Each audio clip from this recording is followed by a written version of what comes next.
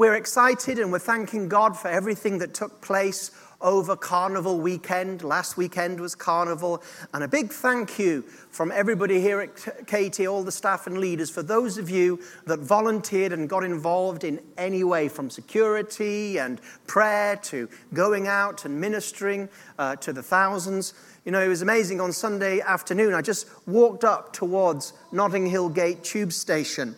And just as I got to the end of this road, just by Jamie Oliver's restaurant, I sort of turned back to look and saw the thousands and thousands of people just streaming by, because this was the main route to the carnival, streaming by the church. And when you're at the top, what happens when you sort of come in at Notting Hill Gate and you're ready to start your journey to see the carnival, the first thing you hear crystal clear was the amazing, happy gospel music that was booming out from our car park. And it was so wonderful to see people smiling as they were coming down, all of them hearing. The first thing they heard of carnival was gospel music, praising the Lord. And as they came down, there were happy, smiling KT people giving out tracts. And we had a lovely bouncy castle there. And, you know, there's not that much actually for children during the carnival. And so families were coming in and their children were on the bouncy castle, and we were making connections with them and saying hi to them. You know, over 200 people made commitments to Christ from our ministry that weekend. Amen. We're following up as many as we can, those that gave us address. Not everybody, you know, lives in the vicinity. Some came from other countries, some came from other towns, and so. But isn't it wonderful that many of them they came to Carnival. They didn't think they'd meet Jesus, but they did, and so we're grateful for that. And do you remember? I forgot his name now. Operation Mobilization. George Verwer. Do you remember when George Verwer came to us a week before that and was encouraging us in these things? So I emailed him to tell him the good news, and he was so rejoicing with us and excited. He took the email and he shared it with some of his partners. So we're pleased, we're happy, and we're going for it. Well, if you have your Bibles with you, I'd like you please to turn to Galatians chapter 4. The title of my message today is The Isaacs Are Coming. The Isaacs are coming. And if there was one message that I would want to preach to the church, both here at KT and the church in general, this would be it. And over the months and years to come, if you stay with us here at Kensington Temple, you will note that this will be a theme that I certainly will return to again and again and again. Galatians chapter 4. And verse 21. Tell me, you who desire to be under the law, do you not listen to the law? For it is written that Abraham had 2 sons, one by a slave woman and one by a free woman. But the son of the slave was born according to the flesh, while the son of the free woman was born through promise. Now, this may be interpreted allegorically.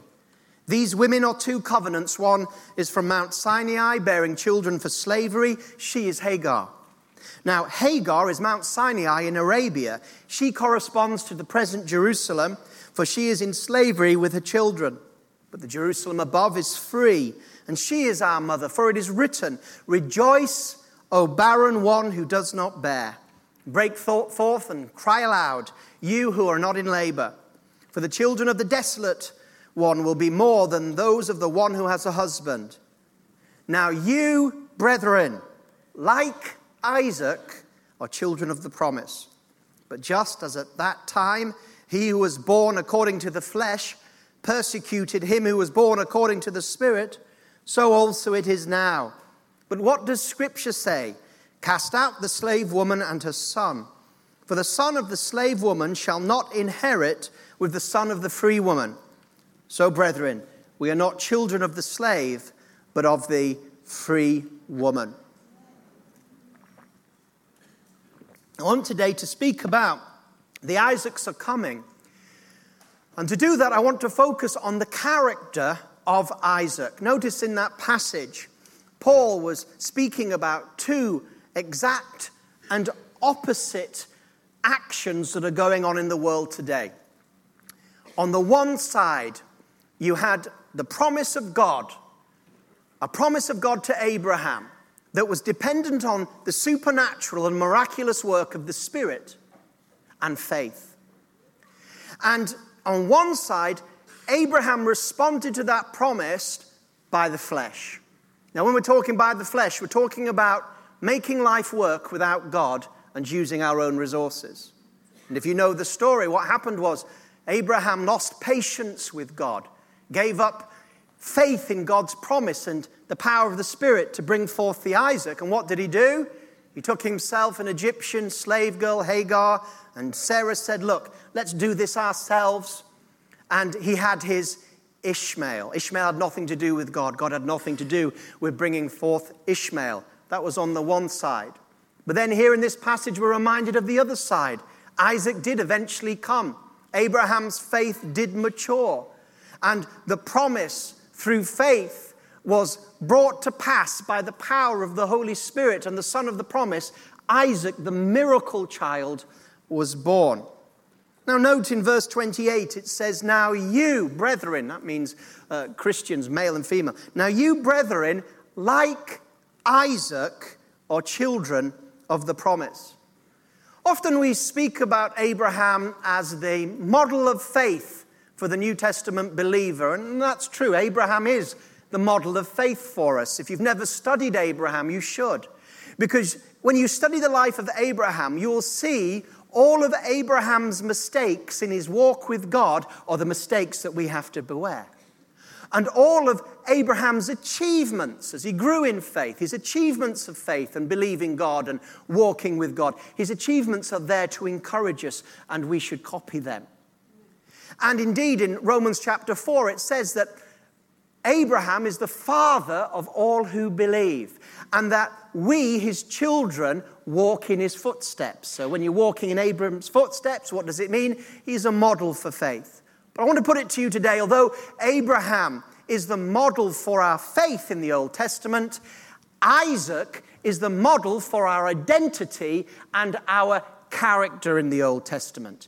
It doesn't say, does it, now you, brethren, like Abraham, are children of the promise. We're not Abrahams, we are Isaacs. And it says, like Isaac, you are children of the promise. When it says like Isaac, what it means is you should be like Isaac. You should be like Isaac because you are Isaac. Everyone humor me and say after me, I am Isaac. One more time. I woke up one morning and I wasn't feeling too good about myself. And I wasn't feeling too strong about myself. And I was having one of those moments in life when we doubt ourselves and we doubt our calling and we doubt our ability to follow the Lord. And I was just getting ready to go to work and I was brushing my teeth.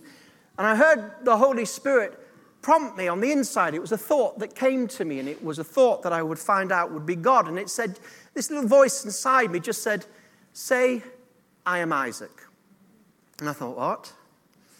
I'm not saying I am Isaac. I don't feel like Isaac. I'm nothing like Isaac. I don't feel like a child of the promise. I don't feel like a man of the Spirit. I don't feel like a man of prayer. I feel more like an Ishmael than an Isaac this morning. And I dismissed the voice, but the voice came back again a little stronger. Say, I am Isaac. So I looked at myself in the mirror, stopped brushing my teeth, looked at myself in the eyes, and I went, I am Isaac. And then I was prompted to say it properly. So I looked again, I said, I am Isaac. And then the Holy Spirit, I believe, said, say it again. I am Isaac. And something broke on the inside of me. And I realized that this was my identity that God was calling me back to. And it began a study in my life of Isaac. And we are Isaac. That's why I got you to say it. You're Isaac. Abraham, he is your model of faith. We walk in his footsteps. But we don't walk in his shoes. Hear me. We walk in the footsteps of Abraham's, but we don't walk in Abraham, but we don't walk in his shoes. Whose shoes do we walk in? Isaac, because we are Isaac. And Isaac, if Abraham is the Old Testament model of New Testament faith, Isaac is the Old Testament model of the New Testament fruit of the Holy Spirit. I've already mentioned to you, we see that there is these exact polar opposites. That Abraham, according to the flesh, without the promise, the Spirit was not involved, brought forth Ishmael. But then he believed, the Holy Spirit was involved. God did what man couldn't, and what came forth was Isaac. We read that Ishmael persecuted Isaac. I mean, it wasn't just, a little bit of a elder brother, sort of like teasing younger brother. This was intense persecution.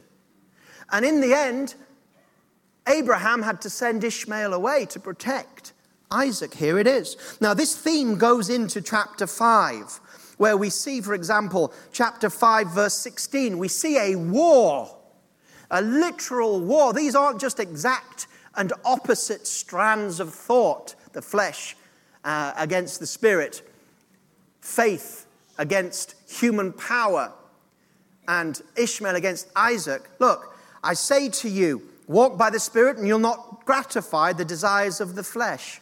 For the desires of the flesh war against the Spirit, and the desires of the Spirit war against the flesh. And these things are opposed to each other.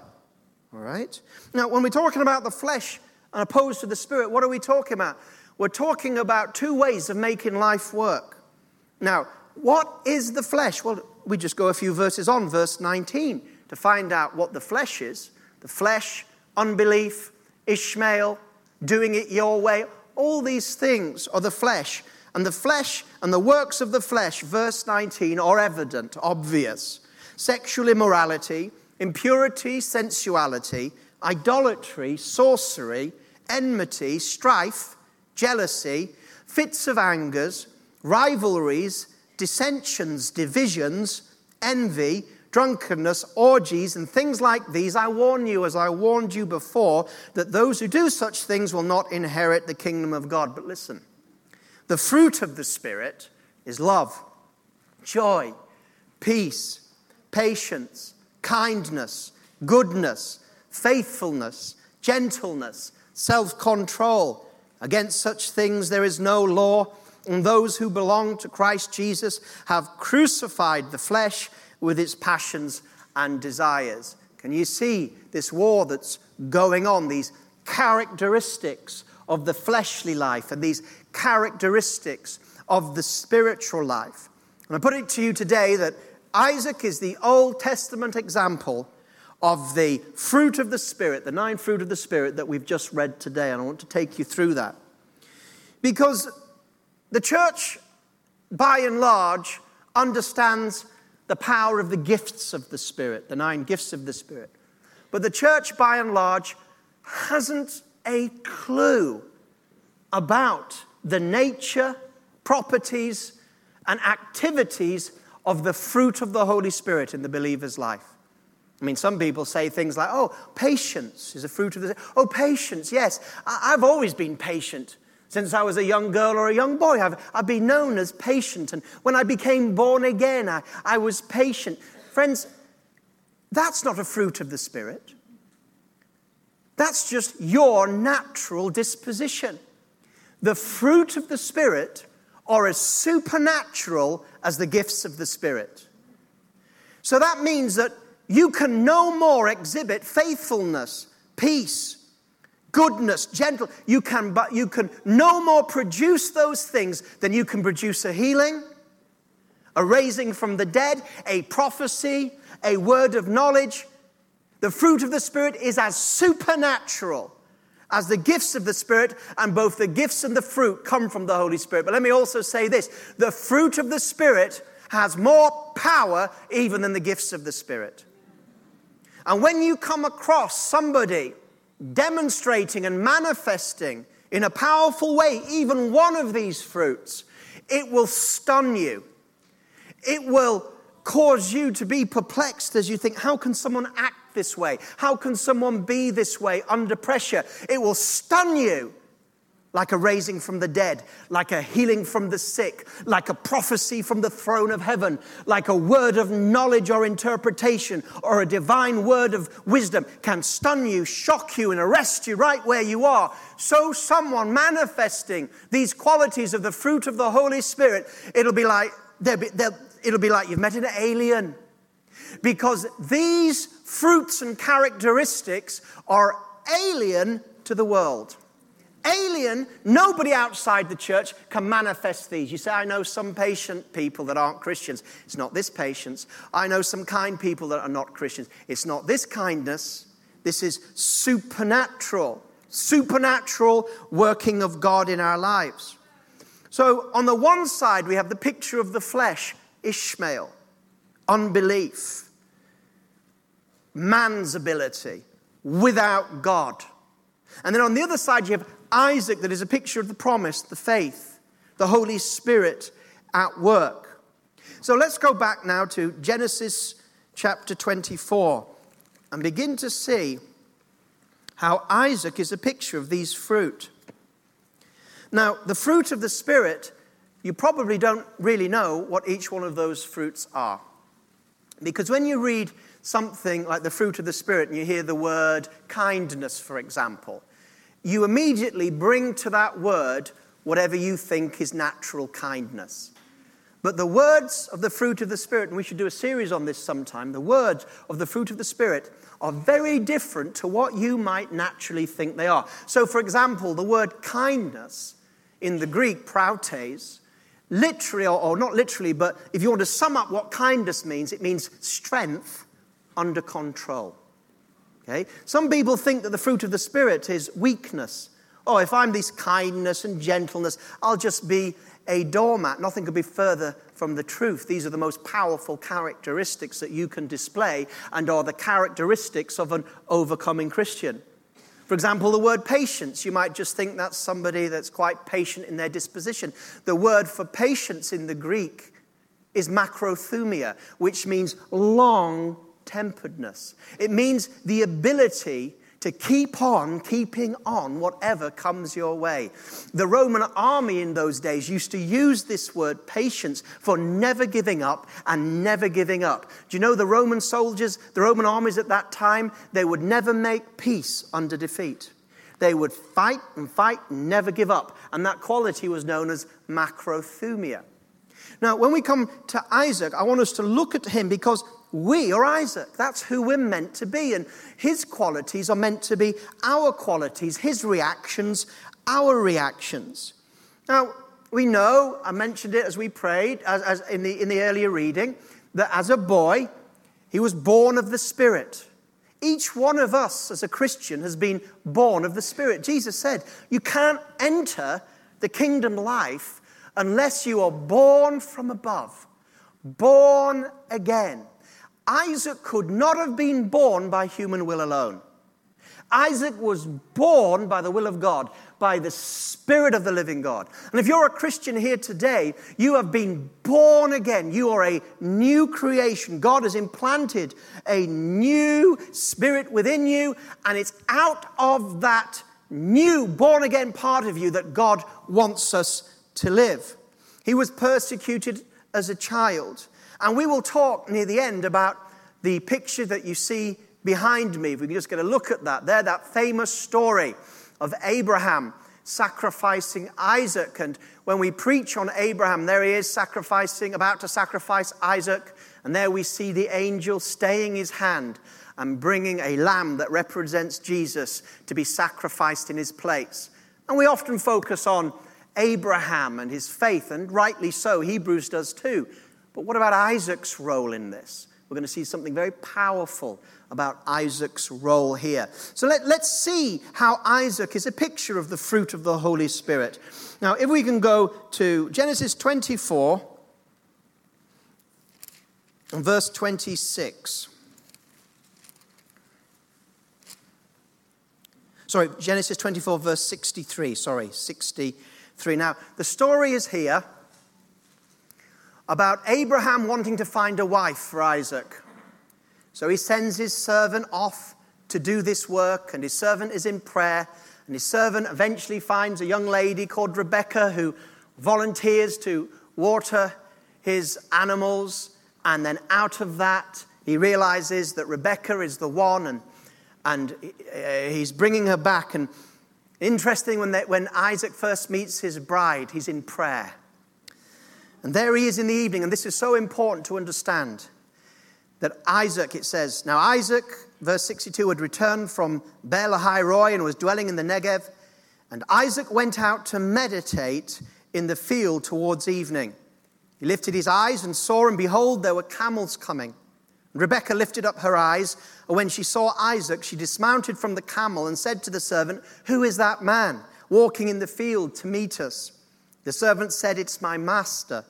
So she took her veil and covered herself, and the servant told Isaac all the things that he had done.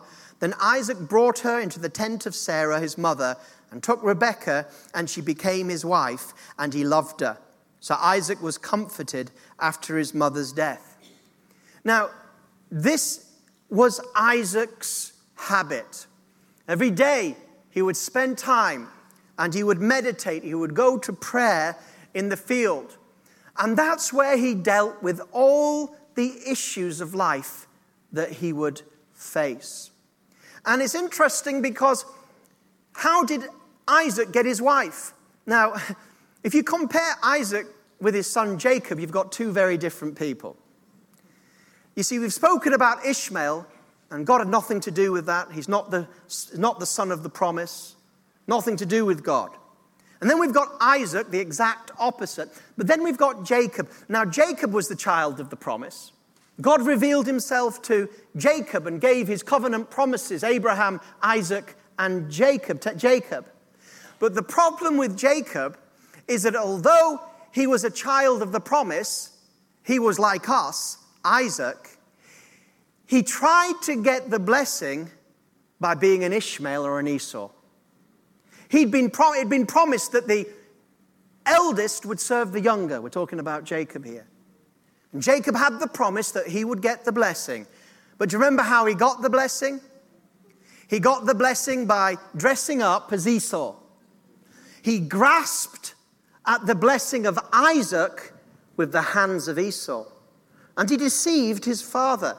Do you think that's the fruit of the Spirit in operation? No, the promise and the goal was correct, the blessing. But how he tried to get that blessing that was promised him, that was the flesh. And Jacob is a story of a man who's been given so much promise of God, but so often does not do it by the Spirit, but does it by the flesh. Let's take the example that we're looking at right now. Isaac, how did he get his wife? Well, his son was sent on a journey, but he just lifted the whole thing to the Father every day. Every day as he did his business before God, as he prayed to the Lord, he would say, "Lord, please, my wife, I pray that you'll give me the one that you want. Not the one that I want necessarily, or even the one my servant wants, but Lord, the one that you want." And he was seeking his wife in prayer. What about Jacob? Do you think Jacob would have done it like that? If Isaac had said to Jacob, "I'm going to send my servant to find you a good wife," Jacob would say, "No, thank you. I'll find my own wife." He'd have gone out and said, "What's your name? Rebecca. Got any sisters, cousins? Bring them all out. Beauty contest, I'll be choosing." I mean, you saw he went off to Laban, didn't he? Saw Rachel, and by the morning he had Leah. Again, he didn't seek God. He wasn't there in the evening saying, "Lord, I just lift up this whole marriage question to you." He thought, "I'll find my wife." And he met a man, Laban, who was even more of a twister than him. I mean, look at Jacob. The first thing we know about him, he's coming out trying to pull his brother back in. He's a wrestler. He's God's choice, God's man. But he does it in the flesh. Now, I heard one preacher say to me, there's not much to speak of Isaac. Isaac's a bit boring. Isaac's a bit quiet. There's not much about him to preach about, to talk about. Totally wrong. Isaac, as I said today, is the Old Testament living model of the New Testament fruit of the Spirit. We are Isaac, and we need to have his traits in our life. It's a way of looking at the fruit of the Spirit. So he's praying. Isn't it amazing? You can imagine him. There he is. He's praying. He's in the Spirit. doing things God's ways, trusting God, praying God, putting it in his hands. Your will be done. Your kingdom come. My wife come. And he's praying these things. And then there he is, and it says it there in Scripture, and he lifts his eye, and what does he see? A woman coming towards him. She lifts her eyes, and they meet their gaze, and they're together. And you know, he had less problems with his one wife than all of the patriarchs with their wives. And think of, the Old Testament is just full of family problems. And marriage problems. You know, Genesis is full of marriage problems. Think about Abraham and Hagar and Sarah. It's marriage problems. But Isaac did it God's way. And do you know he's the only patriarch that had one wife? It says he loved her. Later on it says he laughed with her. One wife, and one wife is enough. He was the, amen. He could have had two or three. He could have had two or three. But if he had two or three, what would be working? The flesh. I'll have some more, I'll have some more, I'll have some more, I'll have some more. It would be the flesh working. But he understood the principles of Genesis, that a woman will leave her father and the man and the wife will become one. And so there's a picture right there of his type of attitude compared to, say, like someone like Jacob. And Esau, his son, would make him very unhappy, as Ishmael made Abraham very unhappy with his choice of wives. Why? Because they were doing things without God. Well, there's a picture. He takes things in prayer. Now let's move to the next picture of him. Let's move to chapter 25 and verse 21. Chapter 25 of Genesis 21, another picture of the fruit at work in Isaac. And Isaac prayed. Oh, here we go again. He's faced with a problem and he's praying again. He solves it by prayer. And Isaac prayed to the Lord for his wife because she was barren. And the Lord granted his prayer, and Rebekah, his wife, conceived. Isaac, in one verse, did what it took Abraham a whole life to come to terms with. Just like his father Abraham, his wife was barren. But the story of Abraham, and it's a great story, is of Abraham giving up his wife twice to be his sister because he was worried, going into Egypt, finding Hagar, having his Ishmael, all these problems. A whole story, a whole lifetime of Abraham growing and learning and making mistakes. And we almost miss the fact that Isaac faced the same thing as his father. The promise was that in Isaac, all the nations of the world would be blessed, but he had no child. But one verse. Now, somebody says, well, the thing is, Abraham's life is so fascinating and interesting, and Jacob's life is so fascinating and interesting. Well, maybe partly it's because they made so many manifest mistakes. Same problem Isaac faced as his father. And yet, what did he do? He didn't go out and get himself a new wife. He didn't go out and do this. He didn't go out and adopt somebody. What did he do? He prayed. He prayed. He dealt with the same issues. The same issues. Somebody who manifests the fruit of the Spirit deals with the same issues that somebody that has the works of the flesh. Same issues, different character, different values, different emphasis. He prayed, and the children were born. Next, let's go to chapter 26 of Genesis. I'll read this passage. Again, he faces what his father faced. Genesis 26. Now, there was a famine in the land, besides the former famine that was in the days of Abraham. And Isaac went to Gerar and to Abimelech, king of the Philistines. And the Lord appeared to him and said, do not go down to Egypt. If only Abraham hadn't gone down to Egypt. Do not go down to Egypt. Dwell in the land of which I shall tell you.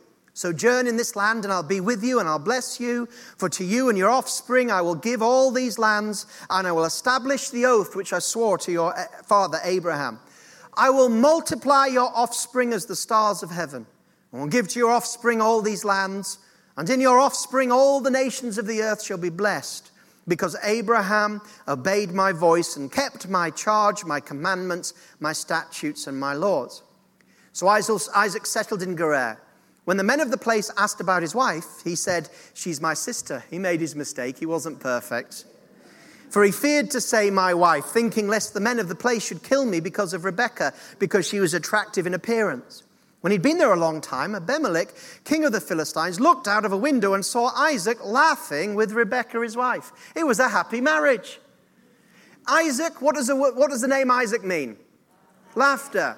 I believe when he came, I've got no proof for this, but I believe when he came out of the womb, he was laughing.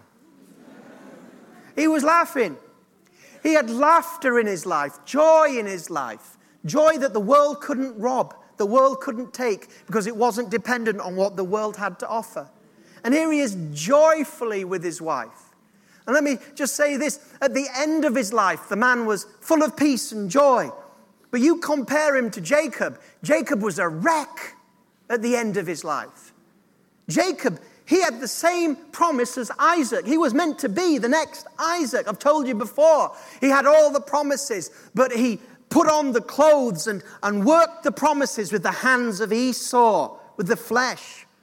And so that's why Jacob got into so many problems. Do you remember that time when he had to be wrestled by God into submission? I mean, there he was alone on the riverbank. He'd lost everything. He'd sent his family away. He had nothing. And there was Esau on the other side waiting for him. Now, if he hadn't treated Esau so badly, Esau might not have turned against him. It was because of his fleshly grasping, even at the promise that was given to him, that caused Esau to turn against him. What if he had just gone to the Lord and prayed it through?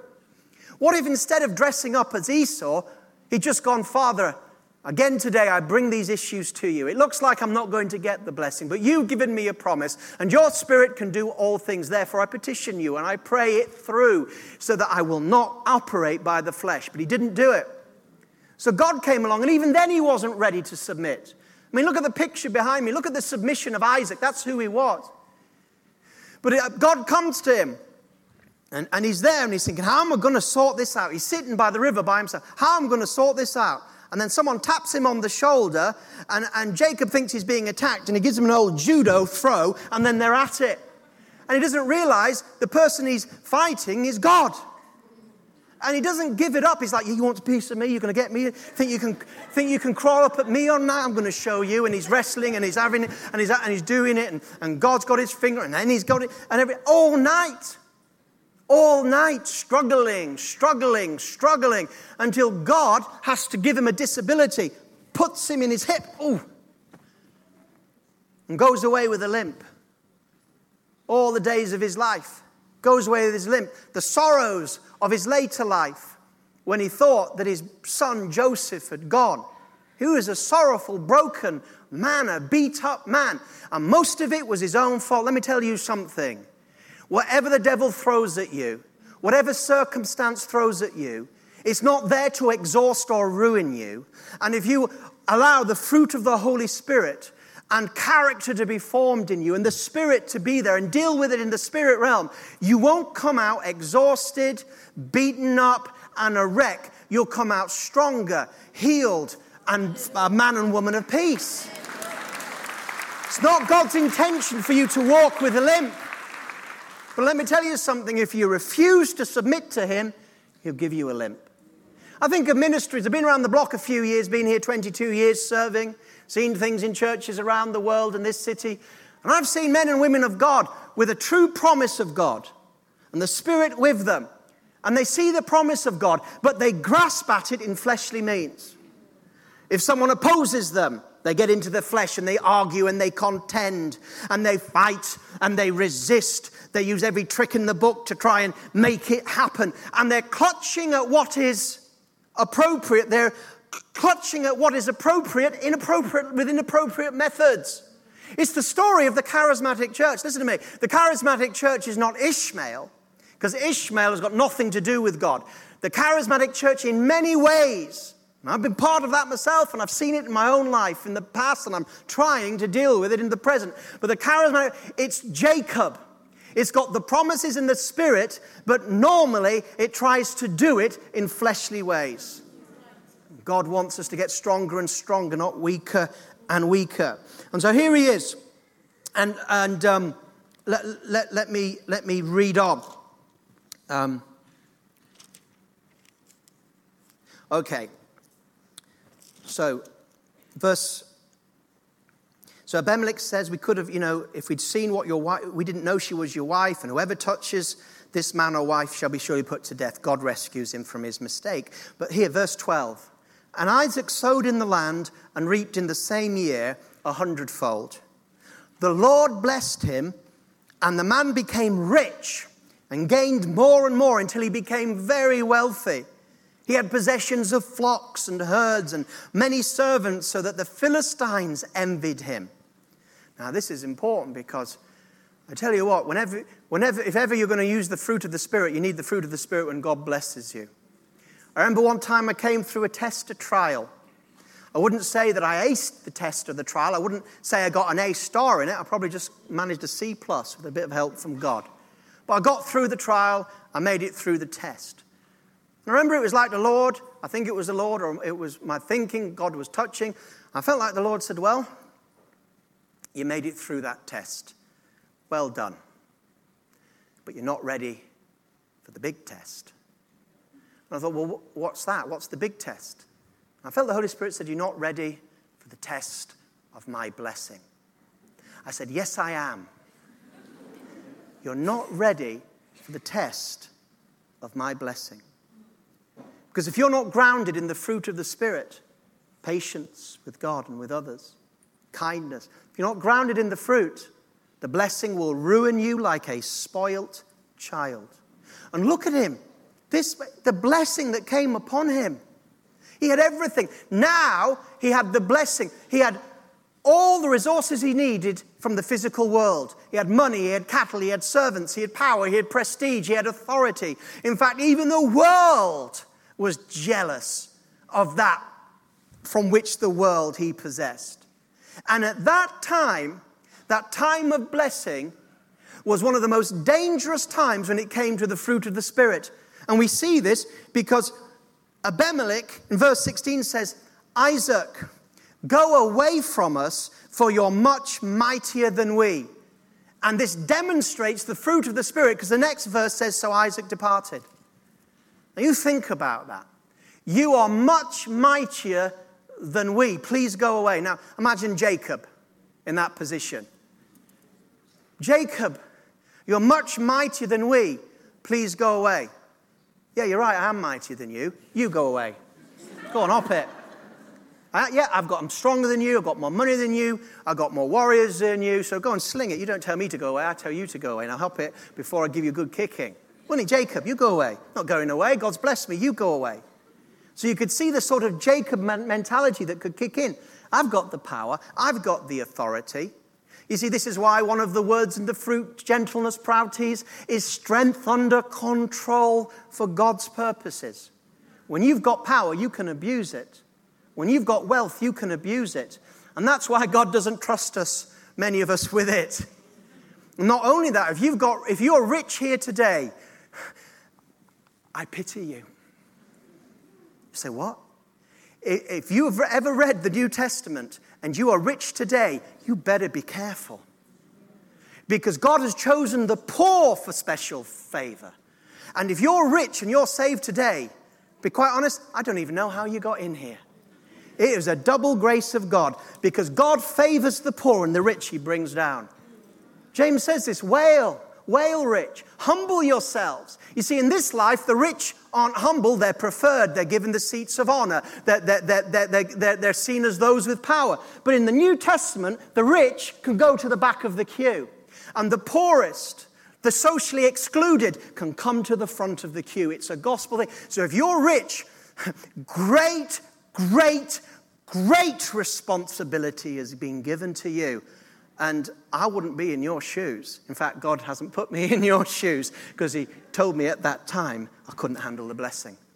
But maybe if you're in there, God has put you there to handle the blessing. But don't just think that because you're rich, God's favor is upon you. Heavy responsibility comes to you. Just thought I'd throw that in for all you rich people. Just got a wage rise. So you see Isaac. And what did Isaac do? Did he contend?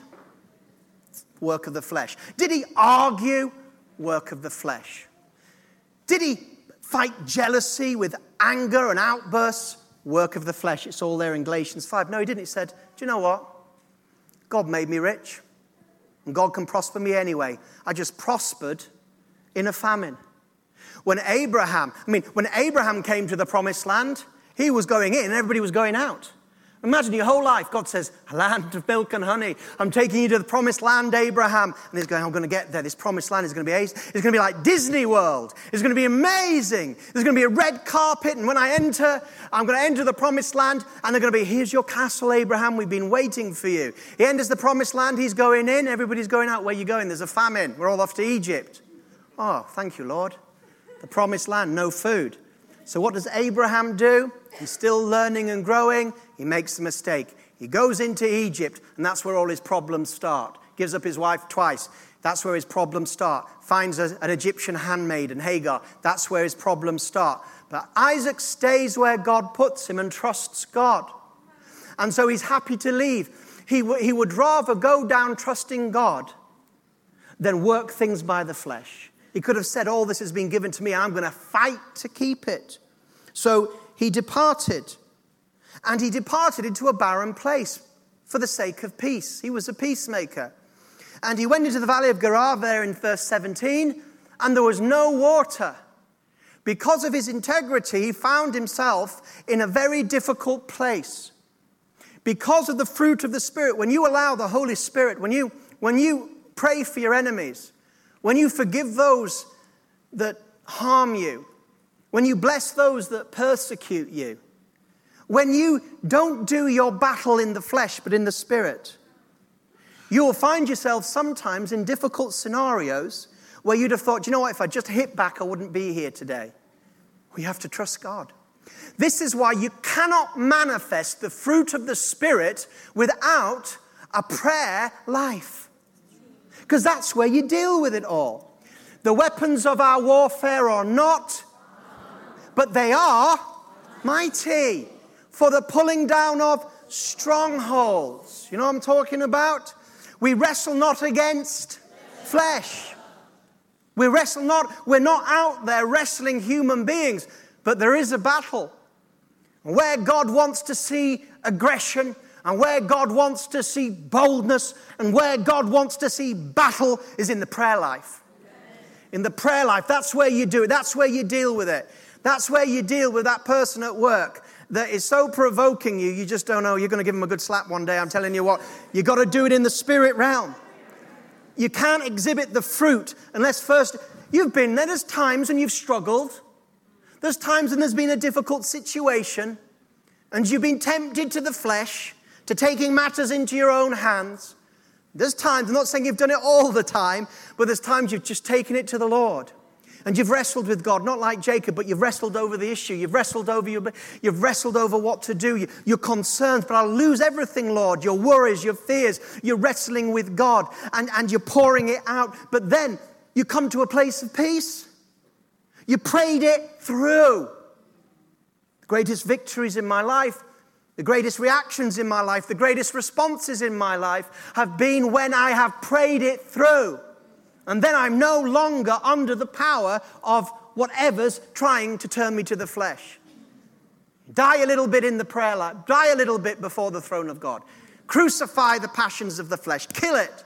And say, I'm going to go God's way. Whatever happens, I'm going to go God's way. And I've prayed it through. I've covered it with prayer. And then you're in that situation. You're thinking, everything in you is saying, rise up, argue, contend, fight, battle, anger, do it.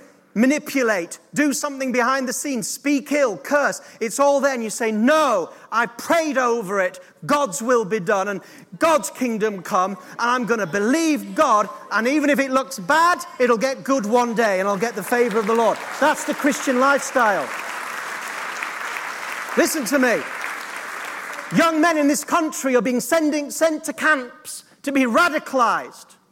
And they're going out, and what they are doing is Ishmael. It's the exact opposite of the fruit of the Spirit. They're being radicalized to hate, radicalized to kill, radicalized to destroy, radicalized to impoverish. There's no mercy.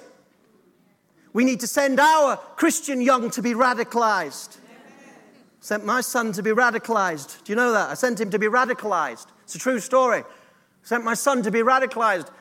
He wants to do theology at university, and I said to him, that's great, But why don't you go to Teen Challenge, Rehabilitation Center for drug addicts? Let's, if you want, we can do this. And you can go there and you see the gospel. You can volunteer, be there 5 or 6 days, just volunteer, do whatever they ask. Because if you're going to do theology at university, you've always got to keep your finger on the pulse of the cutting edge of the gospel, because the gospel works. It's not just for theology, it's to change people's lives. And he said, that sounds like a great idea. So I rang them and I said, is it all right if my son comes and volunteers? And they said, yes. And he went up and he came back radicalized. Came back radically into the Word of God.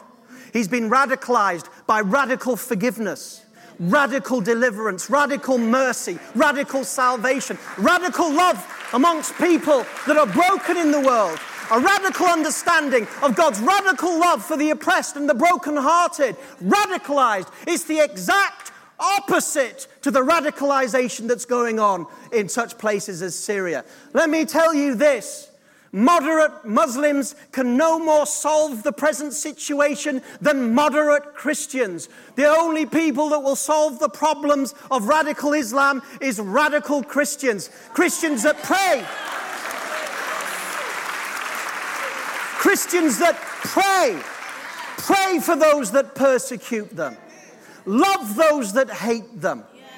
Forgive and give grace and mercy. And would rather be sacrificed on the fields of martyrdom than lift a hand of Esau to protect themselves. You say, where are the Isaacs? They're on the field of the martyrs slain in Iraq. There the Isaacs lie. But they don't lie there anymore. Crowned in righteousness with rewards and glory. And the blood of the martyrs is seen by the throne of God. And God sees what's going on, mark my words. He sees every drop, every beer. He sees what's going on. And yet he calls us to have kindness, patience, love, forgiveness, long-suffering, gentleness. The devil can't defeat love. Love conquers all.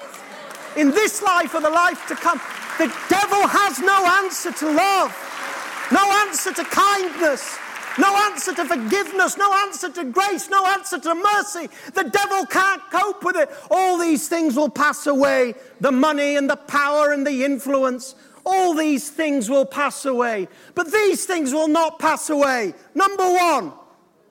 Number two. Number three. Number one. Number two. Number three.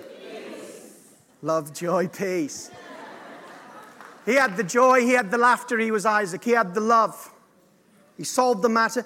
I don't need to go into it now, but you read on. Next thing he does, he digs the well. And he thought, thank God I come out into this barren place God's given me. And then some shepherd boys turn up and go, what's that? Oh, it's a well that we found ourselves, dug ourselves, and now we can feed all the thirsty animals and the household of Isaac. Oh, no, that's our well. What? That's our well. No. This is our well. We just found it. No, that's our well. And they begin to contend and argue. And they bring this to Isaac, and what does Isaac do? He goes to do business with God. And he's out there and saying, God, I've got a problem here. Everybody's thirsty, and they're fighting and contending. And God, I'm just bringing this to you because, I could just crush these shepherd boys. Crush them. What do you want me to do, Lord? I hand it to you, Lord. I will not move from the manifestation of the fruit of the Spirit in my life. I will trust you. I will not raise my hand and use my power and say it's you. Show me. So he gives them the well. Would you have done that? You've just walked out of a fight where the blessing was into a place where, would you give it up the well? And then they find a well. Praise the Lord, we found another well. Shepherd boys turn up. They think that Isaac's a weak touch. Say, that's our well too. What? That's our well too. He could have crushed them. The second well. Now, I like to think, but I'm probably wrong, that I'd have given up the first well. But taking the second well, you're taking the mick. Now, I'm going to have to draw a line somewhere. I'm going to have to show somebody a little bit. I can't have this going on. You'll be taking my sheep next. But you see, gentleness is not weakness.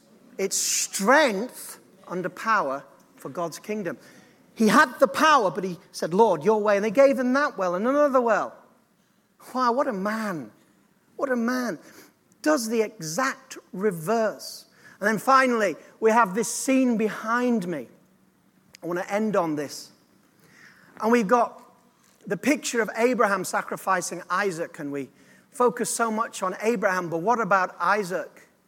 You know, Jewish tradition says that Isaac was a fully grown young man. Fully grown young man. And when Abraham said, you know, God will provide the sacrifice, looking at Isaac, Isaac said, God's will be done. Because Isaac knew that he'd received the promise that in Isaac would your seed be. He knew he wasn't yet married. He knew that he would have children. He trusted God as much as his father Abraham did. Could you imagine Jacob in that situation? Grandfather, where are we going? Grandfather Abraham, where are we going? Grandson Jacob, we're going up on the mountain, we're going to sacrifice. All right. So where's the sacrifice, grandfather? God will provide one. Jacob. Hey, get off. What do you mean God will provide one? You're the sacrifice, my son. I don't think so, old man. You're not going to get me on that planet. You sacrifice yourself. You're the one with the promises. I tell you what, I sacrifice you. You don't sacrifice me. And don't try any of the stuff on me, right? Because I'm young and you're old. And can you imagine Abraham trying to get him on the altar? Get it off. Come on. Do you want a fresh one? Get away. Get away. I'm not going to sacrifice. You sacrifice. I'm young. You're old. You can die. No one will miss you. You know what I'm saying? But we look at Isaac. He was a picture of Jesus. A picture of Jesus, who is the true Isaac for us all. There he was. And God provided a lamb.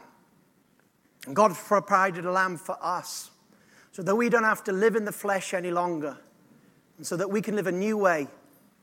And it's time to live the Christian life. I mean, not say we're Christians and live the non-Christian life. Not to be a Jacob wearing Esau's clothes. Not grasping the promises in a fleshly way. But to say, I am Isaac. This is just an introductory sermon in these matters. But as we understand these things, as we look at Isaac, and we can say, what would Jesus do? But we can also, from an Old Testament perspective, we can say, what would Isaac do? Deal with the issues of life in the prayer closet. And God will give you the wisdom to manifest the fruit. Gifts of the Spirit to a penny. And I don't mean to, I'm not being disrespectful to the Holy Spirit to say gifts of the Spirit to a penny, but what I mean, he gives them to who he likes. He gives them to who he likes. There you are. Are you worthy of a gift? No, I'll give it to you. Why? Because I like to. I'll give it to you. I'll give it to you. I'll give it to the great, the small, good. The fruit of the Spirit comes from somebody who is a disciple of Jesus. You were born to bear fruit. Let's bow our heads in prayer. The Isaacs are coming. Lord, help us to see that even more than what we do, you're concerned with who we are, because it's who we are that is going to deal with the things that come. God, Holy Spirit, transform our lives. I pray for a release of the working of the Spirit in your life and heart. I pray for the working of God. I pray for the deep inner work of God. I pray for the Holy Spirit to work inside you and to work in you and in your circumstances as you yield to Him, to bring forth the fruit of the Spirit that is your victory. I pray for radical lives. I pray for radical lives that are patterned and empowered by the fruit of the Spirit. Lord, you've called us Isaac. Even the Galatians that were all over the place, Paul said, you're Isaac. Even though they were acting like Ishmael, he said, you're acting like Ishmael, you're Isaac. God, may we turn from the Ishmael in every one of us to the Isaac that has been born in us, that we might live lives that are triumphant in the prayer place and the fruit in the workplace. We pray these things in Jesus' name. Amen.